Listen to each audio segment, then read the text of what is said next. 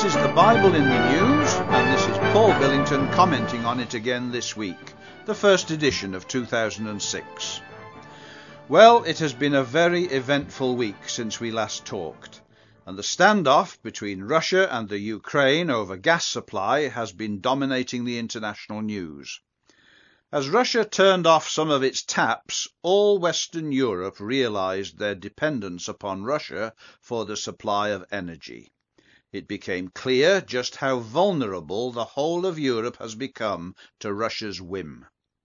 The fact is that as things stand, Russia is in a position to virtually strangle Europe into submission to her will through energy supply.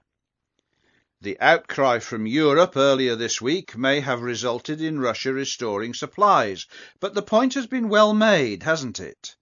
And it won't be lost on European leaders, though just what they can do about it is an open question. This whole situation was commented upon 25 years ago by Graham Pearce in his Milestones 1981 review of world events in the light of Bible prophecy. On page 14 of that booklet, the writer stated that, and I quote, "This year the scene was dominated by the vast pipeline project to bring natural gas some 3,000 miles from Siberia to Western Europe. The overall cost is estimated at over £20,000 million. Germany and France will be the main recipients, with Italy, Austria, Holland and Belgium taking supplies, and branch lines will connect Sweden, Finland, Greece, Romania and Czechoslovakia.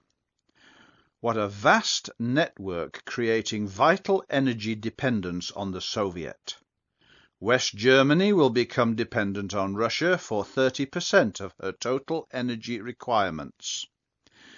The United States has strenuously opposed the scheme," says Graham Pearce, seeing the obvious implications that Western Europe would be under great pressure to submit to the Soviet if it threatened to cut off supply and stop the various industrial activities using this source of energy. A determined last-minute attempt was made by America to stop the deal by sending a delegation, including the Assistant Secretary of State for Economic Affairs, on November the 11th. But the deal was signed on November 21st, when President Brezhnev visited Chancellor Schmidt in West Germany. The Daily Telegraph expressed the American-British concern in an editorial entitled "The Siberian Gas Trap." So, the students of Bible prophecy were alerted to the likelihood of such a crisis 25 years ago. That is because they understood the prophecies which foretold of a time when Russia would overpower Europe and build the colossal alliance of nations described in Ezekiel 38 and also in symbolic terms in Daniel chapter 2. In fact, this expectation goes back at least a century and a half. It was in the year 1854 that the author John Thomas published an exposition of Daniel's prophecy entitled Anatolia. The full title of this book is reproduced in our print version of the broadcast this week. It reads as follows: Anatolia, or Russia Triumphant and Europe Chained, being an exposition of Daniel showing the inevitable fall of the French and Ottoman empires, the formation of a Russian Latino-Greek confederacy, its occupation of Jerusalem and its holy shrines, and subsequent destruction on the mountains of Israel. What an incredible catalogue of events that were then still all in the future. And that is just the title on the front cover of the book. Just look at how that has been and still is being fulfilled. Both the French and Ottoman empires no longer exist. They have fallen long ago. A Latino-Greek confederacy now exists with the 25 member countries of the European Union, some from the Latin west of Europe and some from the Greek eastern part of Europe. As the Russian-European gas crisis has made clear, Russia is moving into a position that will allow her to dominate Europe. In effect, Europe will be enslaved or chained. The religious power and mainspring of European activity is the Vatican, working through the Roman Catholic Church. A news headline this week shows us that the Vatican is now ready to abandon the Palestinians and turn to her other allies in order to gain control over Jerusalem. The title page of Anatolia looked for a Russian Latino-Greek confederacy to occupy Jerusalem and the holy shrines. And now, over 150 years later, a news headline appears saying, Vatican says Jerusalem issue is too important to leave to Israel and the Palestinian Authority. That was January the 3rd. Well, as we pointed out in an article in the Bible magazine last October, that was volume 18, number 4, you'll find it on pages 20 and 21, and I'm going to quote it to you from the article. This is how we saw it last October.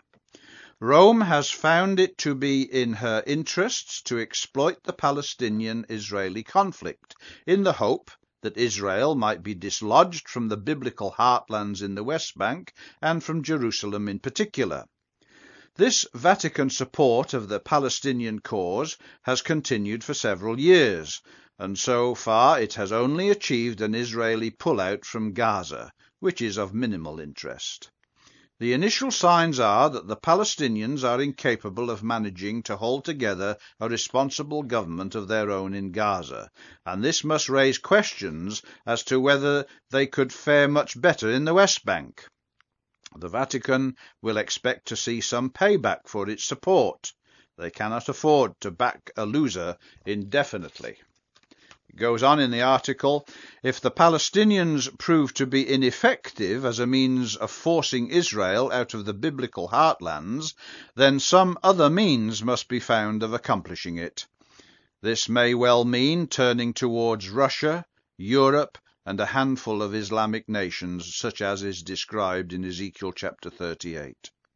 Should the Vatican decide that it cannot achieve its objective through the Palestinian Arab route alone, then we could expect that to translate into a changed situation.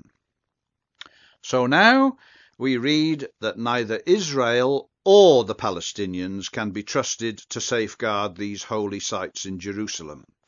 This is what the Vatican's legal advisor in Israel, David Yeager, has stated.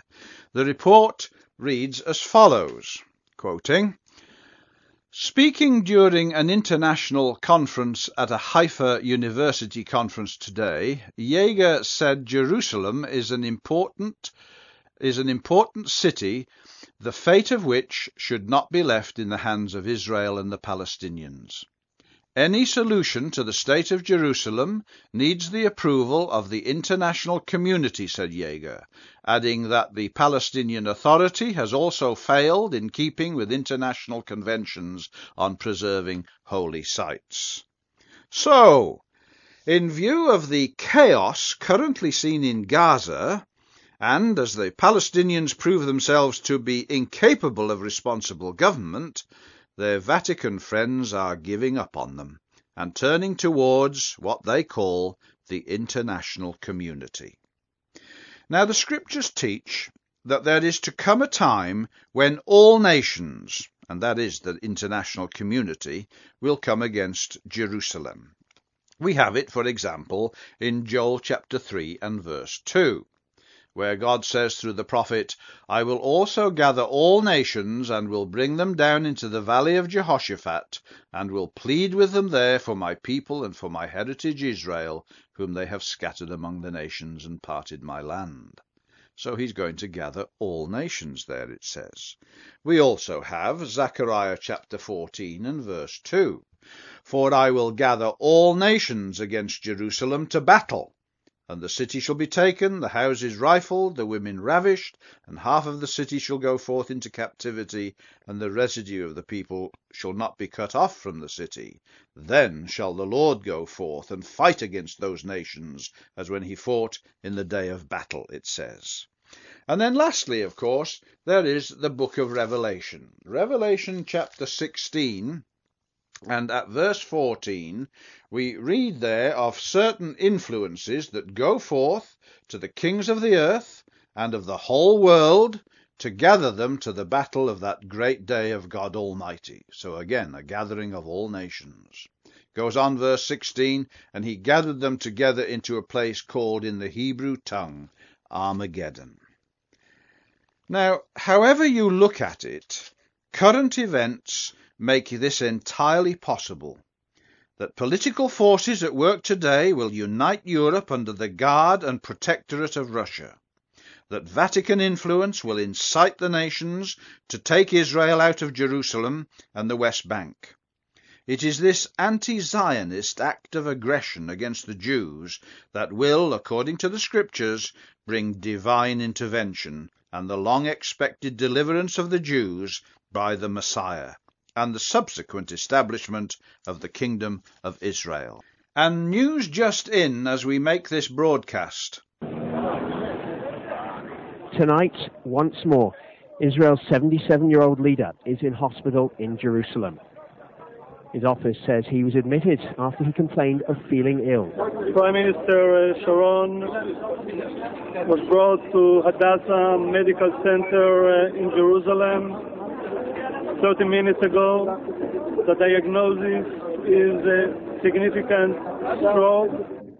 Israeli Prime Minister Ariel Sharon has suffered a massive stroke and is on a respirator. The report speaks of massive cerebral bleeding.